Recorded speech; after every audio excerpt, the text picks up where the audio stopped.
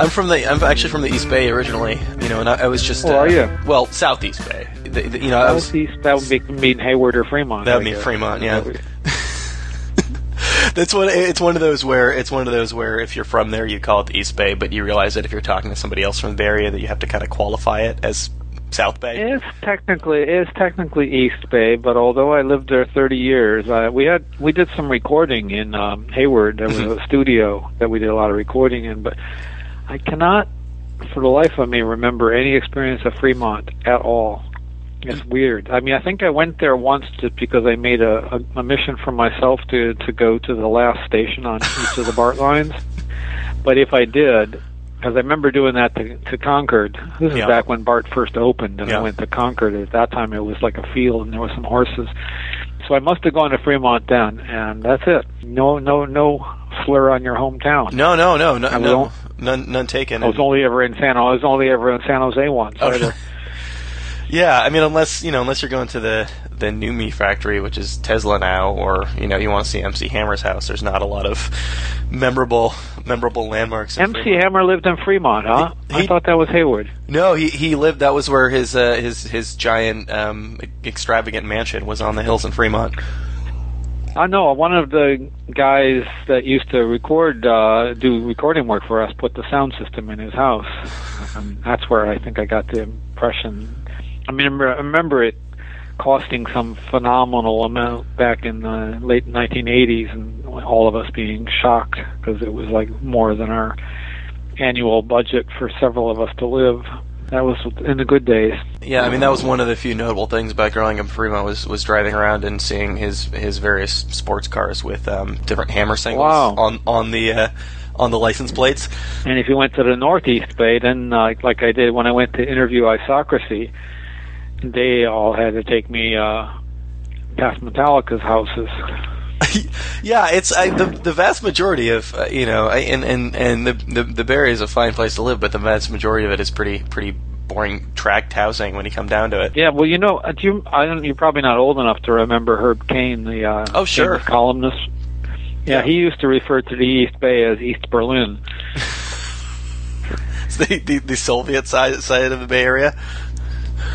Yeah, he just would call it East because he was kind of like, a few years ago it was like that here, where Manhattan people would be like, I would never cross the river. I mean, like, why would I want to go out to Brooklyn and Queens? Things have changed, and to some extent, I think they changed out there too, because I felt like we when our little music scene kind of started erupting, we were kind of making a big deal out of that, saying, this is East Bay, not not West Bay, and that kind of thing. And they got really annoyed when we would refer to them as West Bay instead of the city or San Francisco.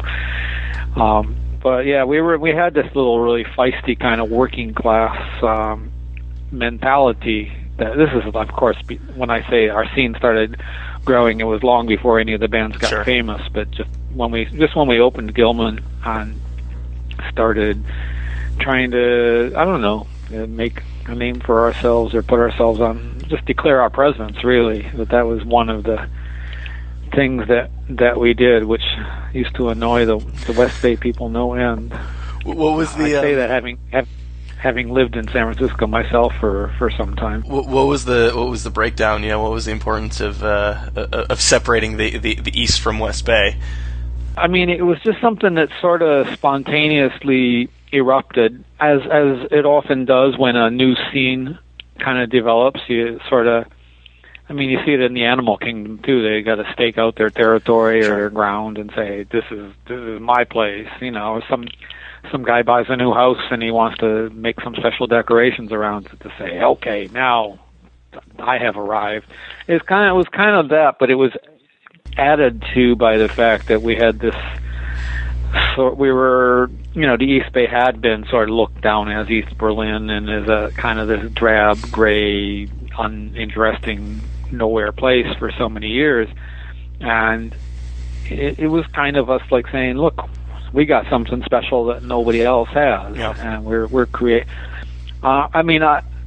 I related a lot to growing up in Detroit, which was very much the same thing that happened when I was a teenager, with the Motown scene and with the MC5 and Stooges kind of scene. In both cases, we really had this kind of chip on our shoulder thing about how, oh yeah, well, we don't need your fancy pants culture from the East Coast or the West Coast. We got our own stuff here.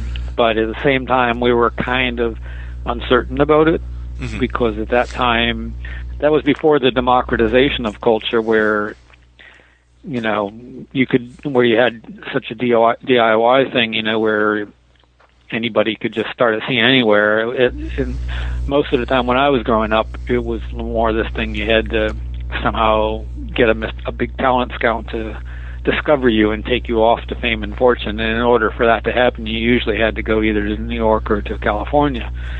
Motown was one of the first examples of like a homegrown thing that actually became bigger than anything that the big boys out on the coast could do.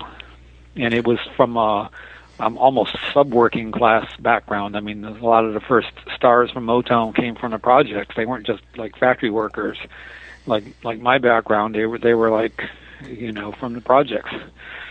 So that was one of my earliest inspirations, actually, seeing the Supremes when they were first starting out. And there was like these three girls from one of the worst projects in Detroit, and suddenly they were national stars. And this was this big kind of local pride thing that, like, whoa, we don't just make ugly cars here in Detroit. We can do something that turns the whole country on its head, and it just felt like awesome. And I think I felt a lot of that same kind of feeling when the East Bay started happening, when people started coming from other parts of the country, and instead of wanting to move to San Francisco, they wanted to come to the East Bay.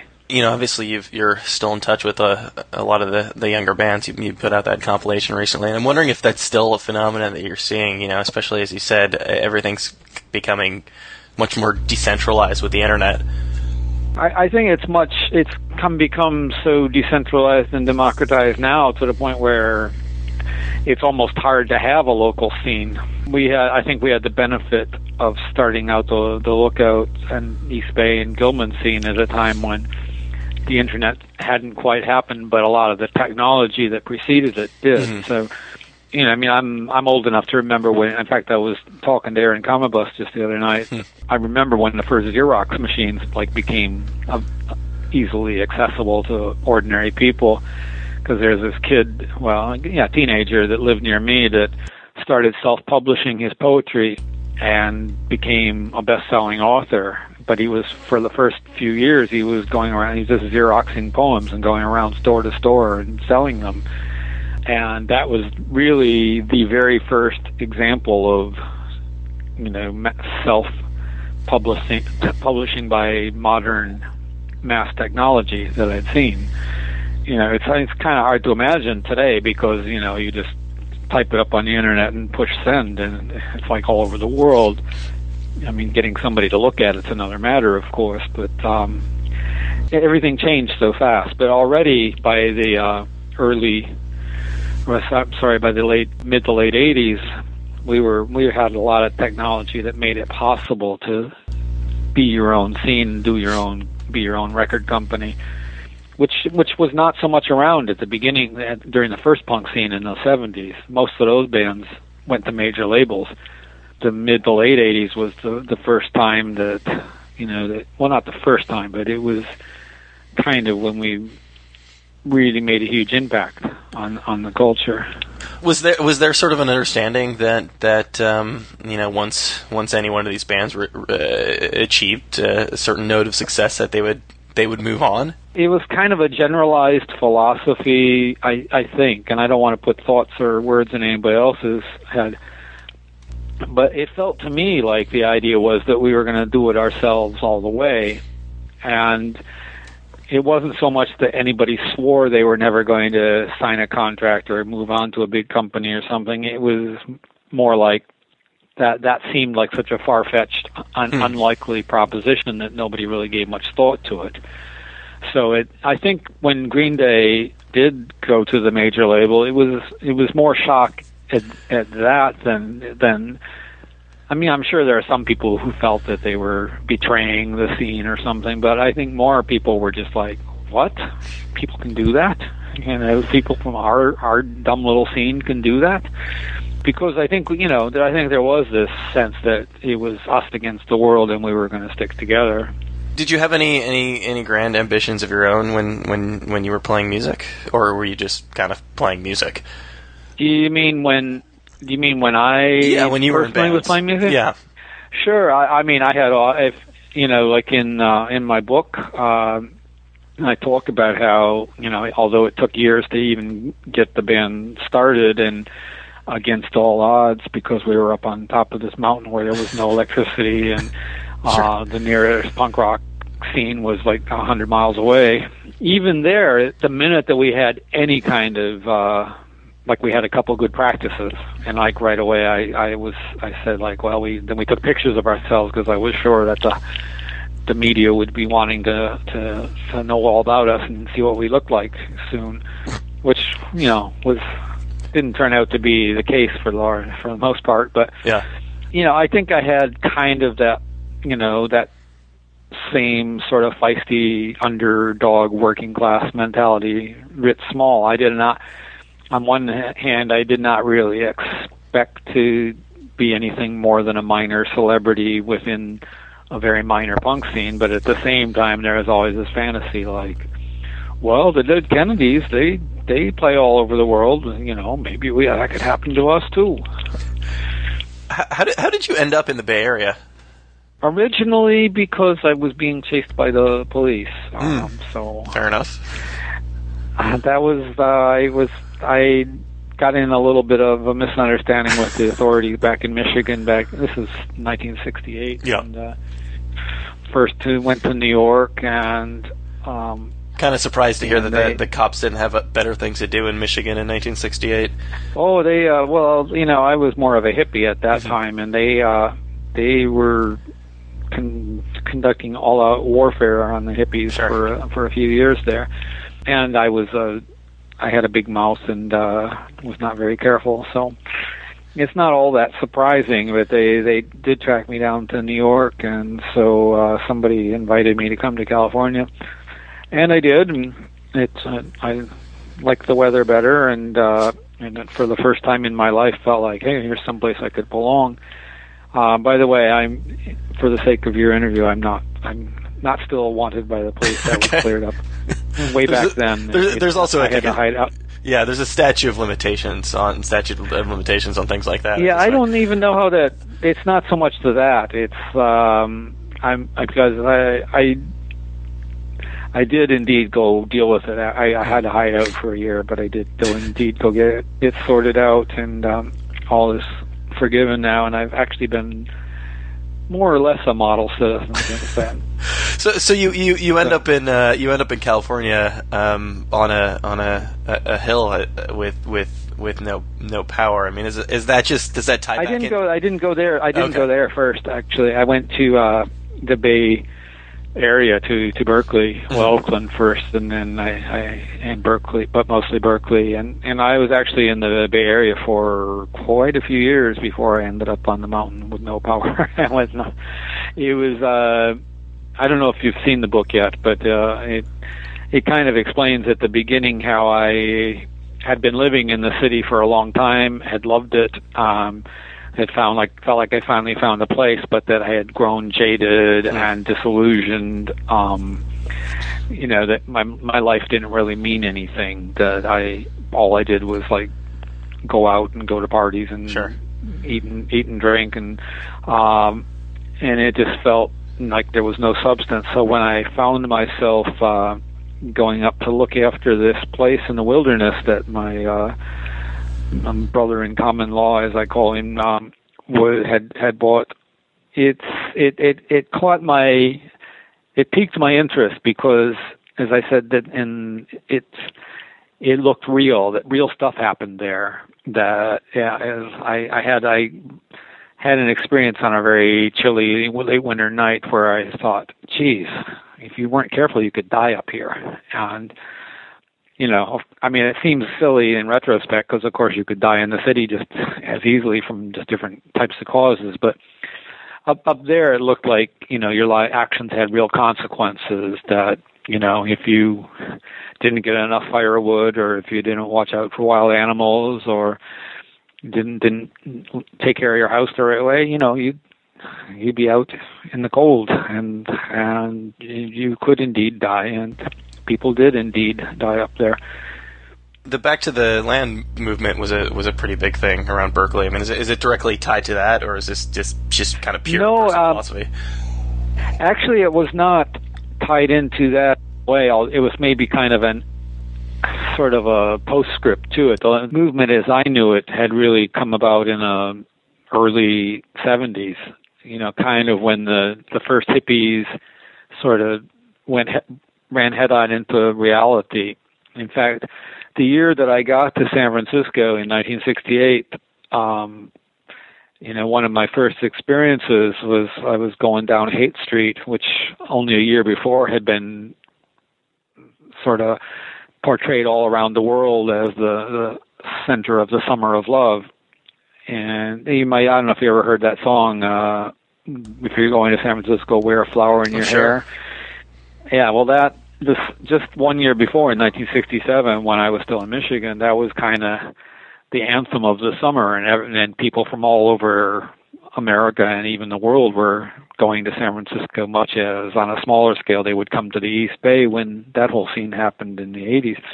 But, on a much bigger scale, it was in the 60s. But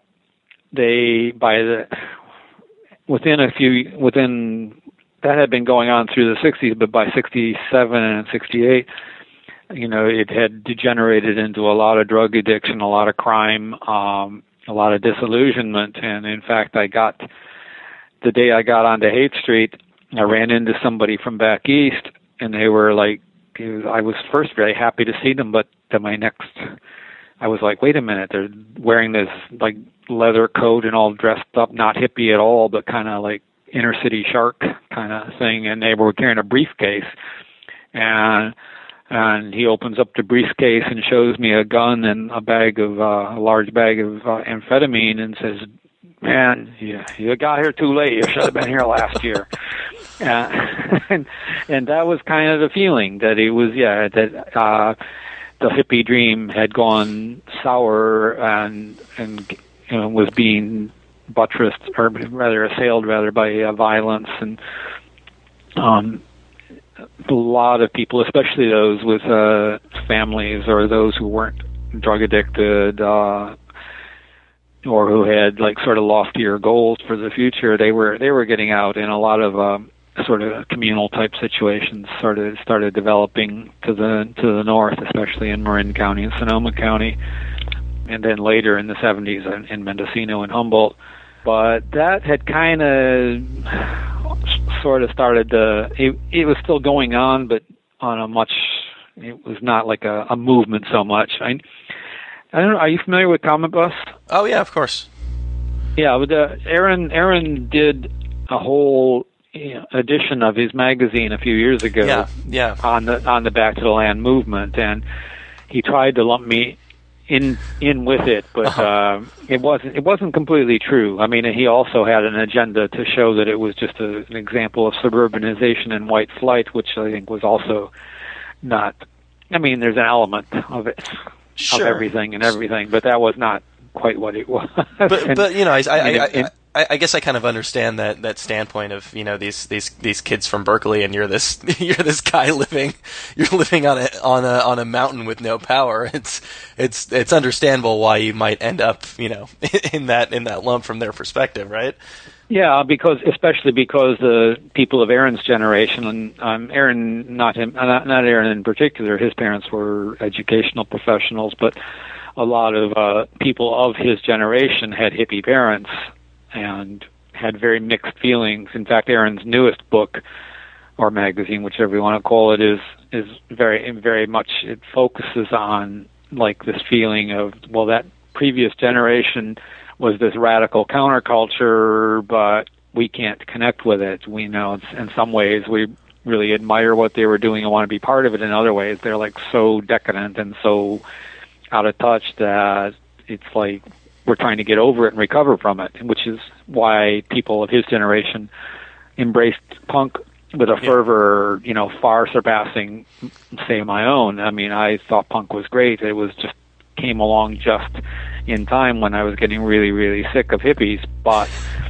because I was older, I did not carve the initials of punk in my chest and devote my whole life to it the way that a lot of people of his generation did.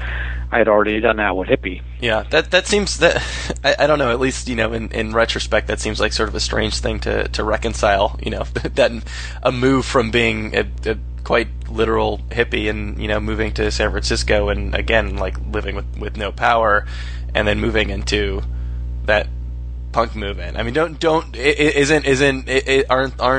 two life views antithetical? Sort of yeah. Maybe I didn't make it clear that I was already basically aligned with the punk scene quite a bit before I went to the mountains.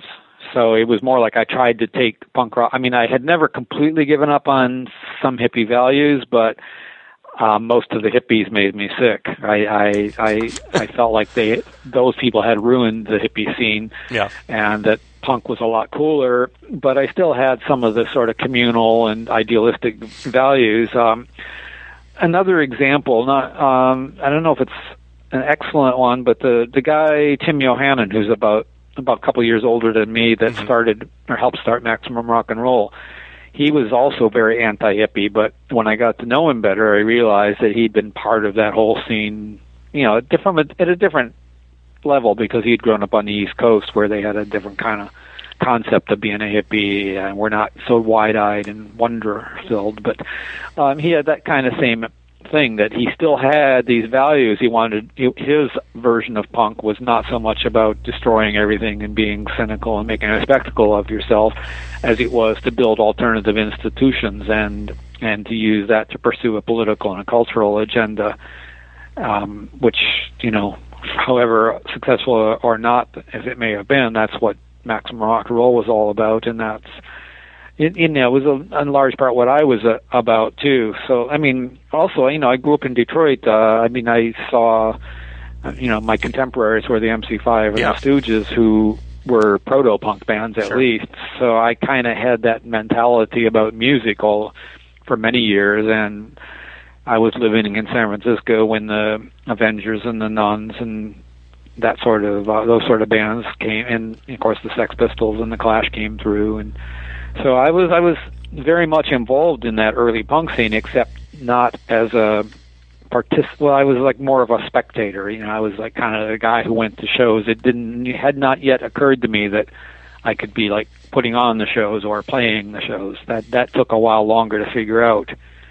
And in fact, that started occurring to me just about the time that I had been trying to start a band in the Bay Area for about a year, but was getting constantly frustrated, and punk, believe it or not, seemed to be dying away. I mean, by the early 80s, like violence and drug abuse and drug ODs and stuff like that seemed to be like destroying what there was of a punk scene in the San Francisco area.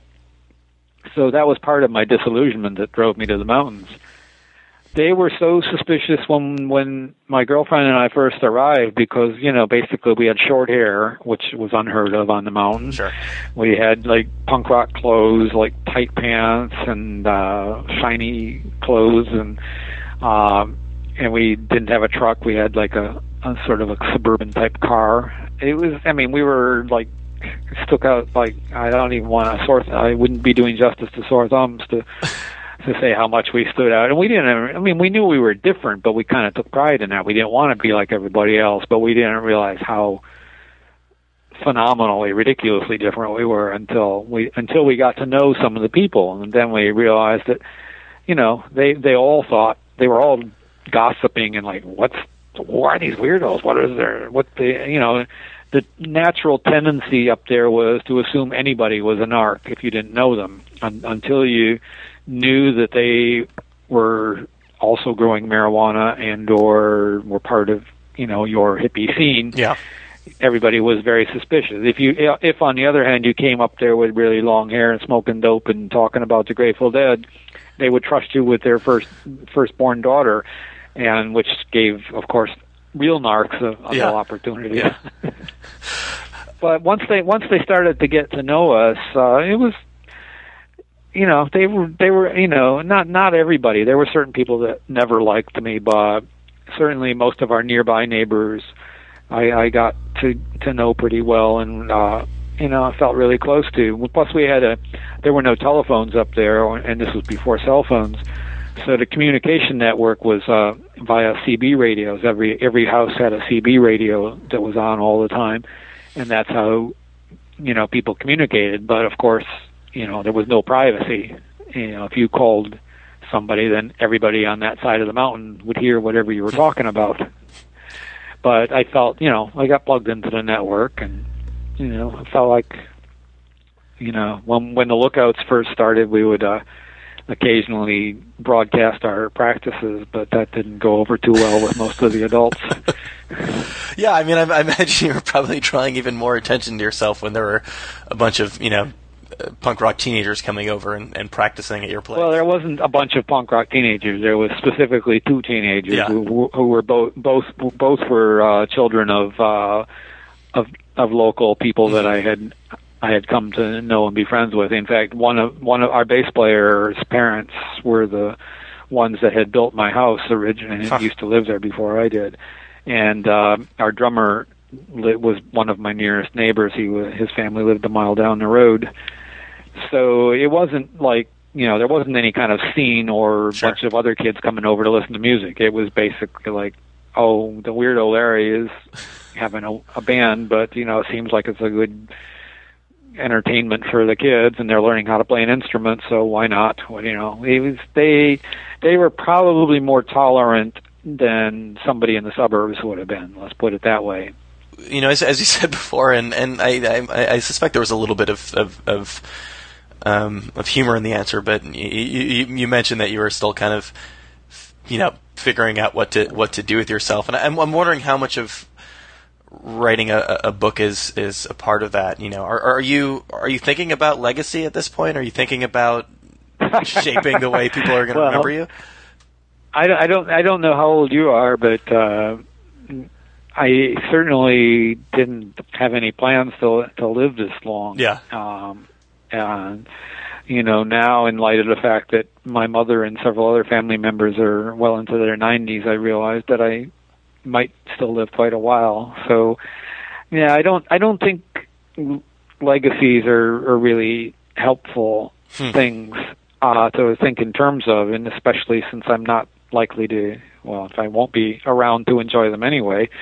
So I would rather let other people decide what, if anything, is worth safeguarding or preserving from my life.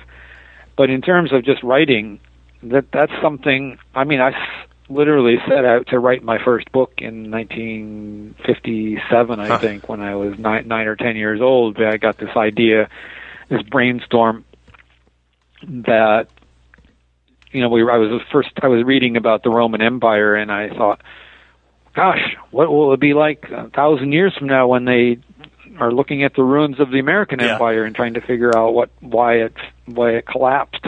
So I started out this novel. I didn't know what novels were at the time, but this book describing, from the point of view of archaeologists in the year 3000, excavating the ruins of Detroit and trying to figure out why this great civilization had collapsed, much the way that we were, in our time we were doing to Rome. And much the way that Detroit sort of has, actually. Yeah, well, that I certainly did not see that one coming, to be honest, at least not so fast. Yeah. I was there during the riots of '67, which was probably the visible beginning of the great unraveling or collapse of Detroit. It was very, very tragic, but of course, being 19 or 20 years old at the time, I just thought it was exciting then. But yeah, I had, although I only got maybe a few pages done of my first effort at writing, I've been writing at some level ever since. And in fact, it might sound bizarre, but during many of the years when Lookout Records became like an all-consuming fact at the center of my existence, I mean, I often resented it, despite all the success that it was bringing me, because it took so much time away from my opportunity to write. Yeah, I mean that's That's something that I've always appreciated about you, though, is that you've it seems like for the most part you don't really care where that writing is going to end up, just that you're writing it and that someone will be reading it. I mean, you've had you were in Absolutely Zippo for a while, and it seemed like you were. I'm very proud of that. Yeah, but it seems like at some point you were. Mr. Zippo was here visiting in New York just a few days ago. But it seemed like you were... who's now 40 years old. He was like 14 when he started that. Yeah. But it seemed like still publishing it. But you're quite right. Yeah. I feel the job of a writer is to write, and obviously I think very few writers would try to deny that they'd like to be published in someplace where lots of people would read it, but it's never been like the primary goal. You just have to write. Yeah. And that's very much similar to my attitude about when I started making records, or both for myself and for other people. People often ask, well, what was your plan? What was your goal? Were you thinking you wanted to sell thousands or millions of records? And I was like, I didn't expect that would happen, but at the same time, I certainly was open to the possibility. I was willing to sell 500 records or 5 million records. It was however many people wanted to listen to them. I was happy to make that many records, and that's more or less the same case and always has been with my writing. What was the impetus for the book? I mean, obviously it's something you've been talking about and working on for a while now. Well, the immediate impetus was simply the editor of the local paper, not the one that stopped publishing me, but I should clarify there was more than one local paper. Mm-hmm. The one that from which I was banished was the Laytonville Ledger, and that was the nearest small town about 20 miles away from us.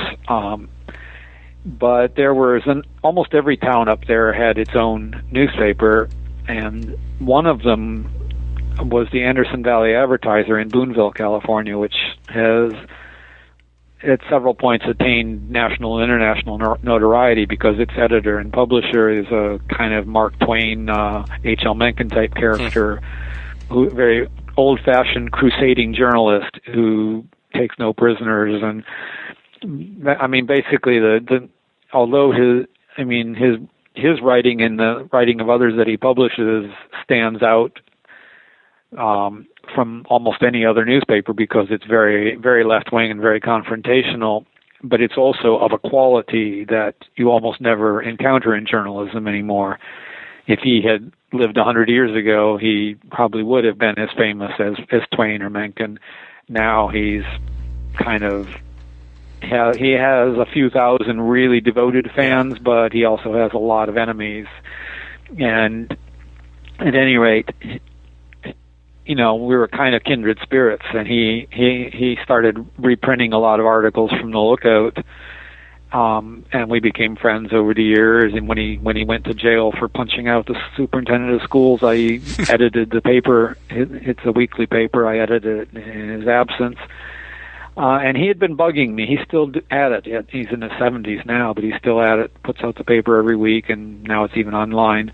And he'd been bugging me for years, why don't you write an article about Spy Rock? Because he lived in town, but he was really fascinated with life up in the in the hills or the mountains, and the various kinds of people who he called hill muffins often. And write something about it. And it was a few summers ago. I was out at the beach for the summer, and I said, okay, I'll finally do it. And I'd written an article of about 3,000-4,000 words, and I realized that I had I hadn't even really got there yet. I had just was describing how I first discovered the place and what it was like and what was drawing me to it. And so I said, gee, I guess I'm going to have to write more than one part. And that's how it grew into a book. Mm-hmm. I mean, he was serializing episodes from it for a while, but after about 6 months or a year, I said, geez, this whole thing is book length. My friend Joe Steinhardt, who runs Don Giovanni Records, we're walking companions.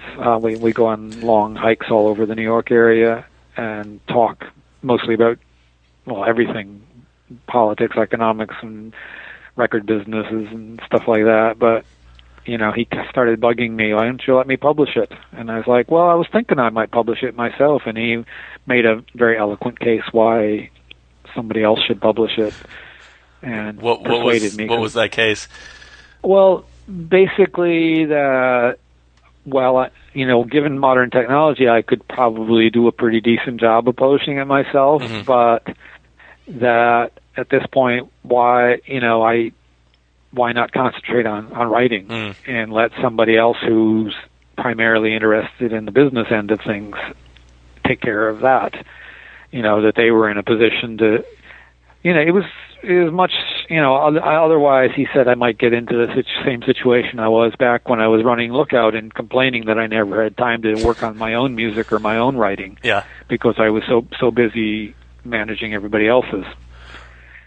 And he also pointed out that, you know, he had learned a lot about, from running his record label, about how to get things out to the public.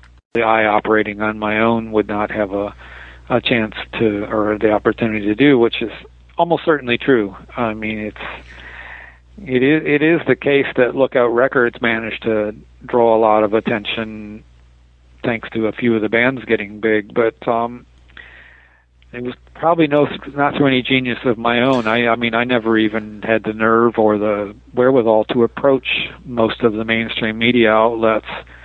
I mean, even in the East Bay, we had been around for years before, like, even a publication like the East Bay Express ever took notice of us. It was like they were busy writing about every touring band, and like it was not until after Green Day that they were like, "Oh, our great local scene." Yeah.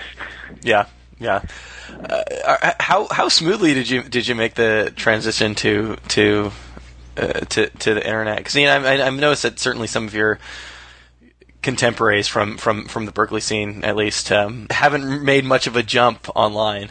Yeah, that's kind of funny, isn't it? I used to argue with some of them, like saying, "Why are you shutting 90% of the world out from your work?" And they have different arguments. I don't have the arguments anymore. They have different opposing viewpoints. But a lot of it sounds suspiciously like back in 1989 when it was like a furious debate in the punk scene as to whether it was punk or not to put your record out on CD. Sure. Or if real punks only did vinyl. And believe it or not, there are still people today that it's only real punk if it's on cassette, which, you know, in other words, the worst format ever. Yeah, probably 99% of the people in the world won't be able to ever listen to it unless they go out and buy a special piece of equipment that most people don't want or have any other need for. You know, it's a ongoing argument.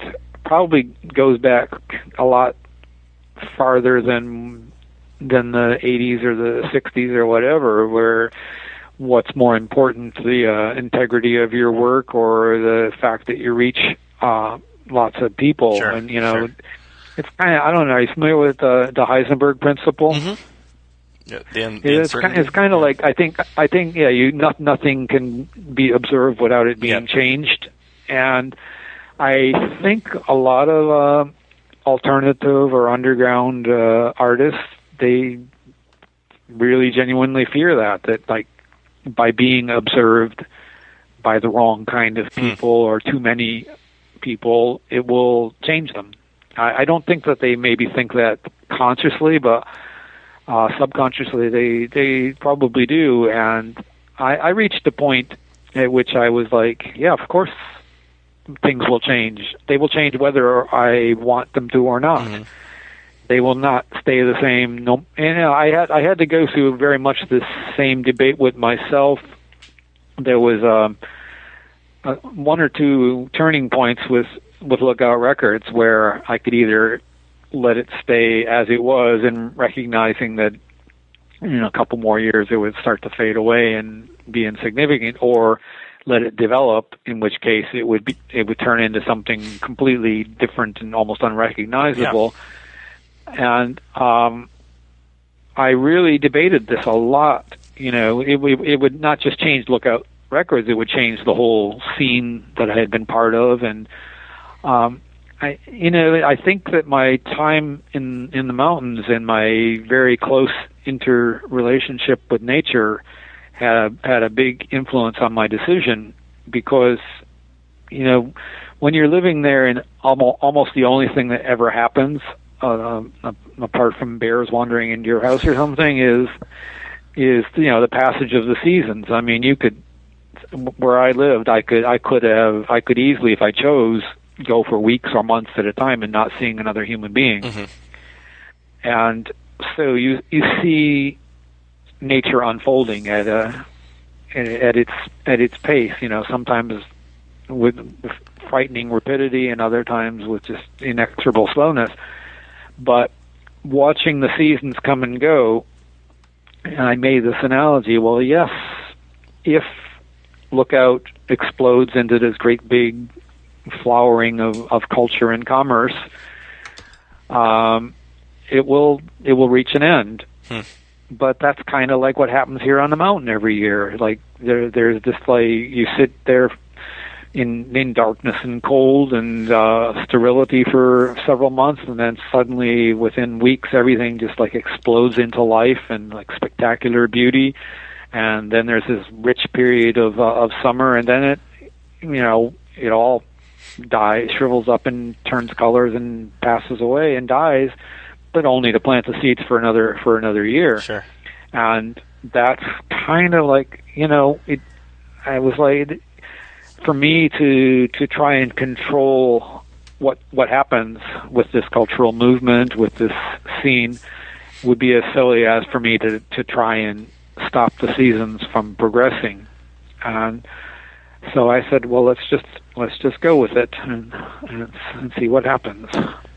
And certainly it's easy to bemoan the loss of a lot of these things, but at the same time, it's really easy to risk becoming a museum, just sort of a living, living or a mausoleum. Yeah, mausoleum. To call them. Yeah, to something that happened 30 years ago. But it's funny because Aaron Cumbus and I talk about these issues still. I mean, we're great friends now, and we regularly meet and chew these issues over.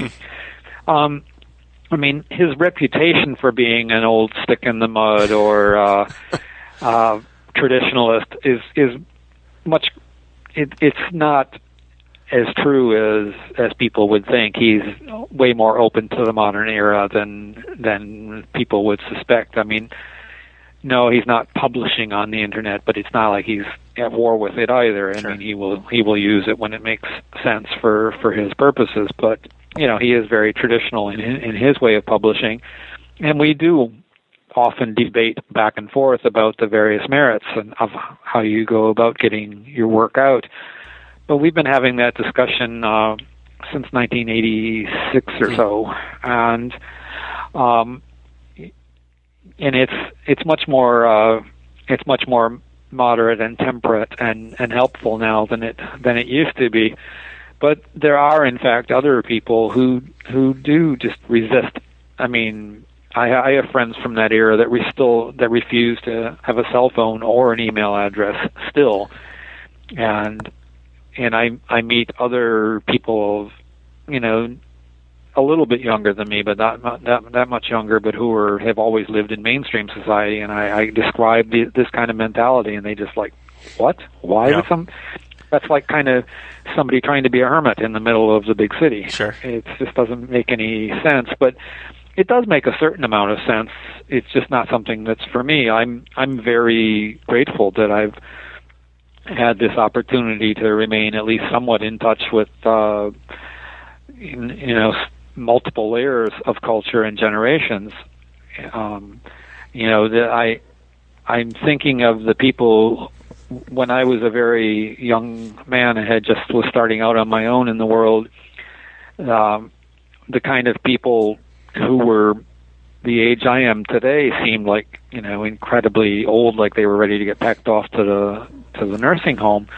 And that might have been just my perception to some extent, but I never would have dreamed that you could be this old and still like go to shows and go running around the city and learning about all sorts of new things and hearing about all sorts of new ideas and cultures. And certainly the internet is a big part of that, a major part of that.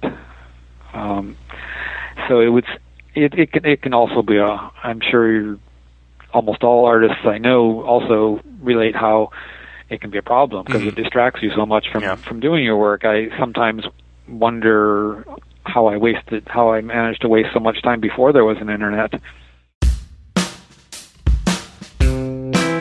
All right, there you go. That, of course, was Larry Livermore. It's nice to finally put a voice with the byline. That's one of those. If you grew up as a punk rock enthusiast in the Bay Area, that's one of those names that you saw all over the place. Of course, as a founder of Lookout Records, a member of the Lookouts, he founded Lookout Magazine. A lot of Lookout themed ventures going on with Larry Livermore. You can actually check out excerpts from Lookout Magazine over on his site at LarryLivermore.com. You can also go there or directly to Don Giovanni Records if you want to buy his new book. It's out now. It's called Spy Rock Memories. So thanks so much to Larry for taking the time to speak with us. I want to thank Brian for editing this. I want to thank Mark and everybody else at Boing Boing for hosting it. I want to thank you for listening and for rating on iTunes, which I'm sure you're going to do. If you want to listen to more episodes, you can follow us on Tumblr. It's riylcast.tumblr.com. Or just shoot us an email. It's riylcast as well at gmail.com. We'll be back in a week or so with a new interview.